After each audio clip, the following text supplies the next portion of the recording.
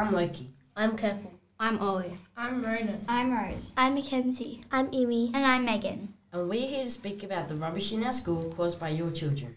We have all got together here to try and prevent the rubbish from being littered across our school. One of the biggest forms of rubbish is plastic.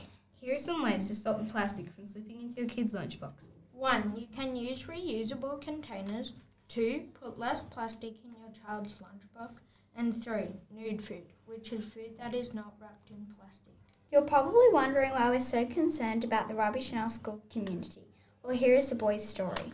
One day in Year 4, whilst we had nothing to do, we found a chip packet just lying on the floor. We stood there and realised that there was heaps more rubbish scattered across the ground. We were shocked. We asked the teacher on duty if we could walk up to the bins to grab a bin bag to put our rubbish in. We ended up collecting a whole rubbish bag full of litter. Did you know that there are over 100 million tonnes of plastic in the world? And here's the girl's story.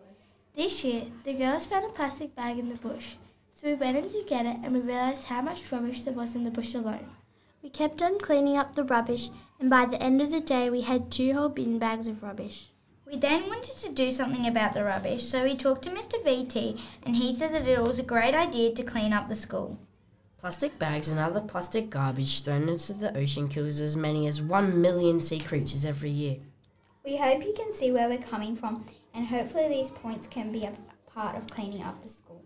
We'll be giving you another podcast soon talking about our compost recycling program at our school. An estimated 14 million pounds of rubbish gets dumped into the ocean every year. Thank you for taking the time to listen to us. And remember to cut down on your rubbish. Thank you for listening.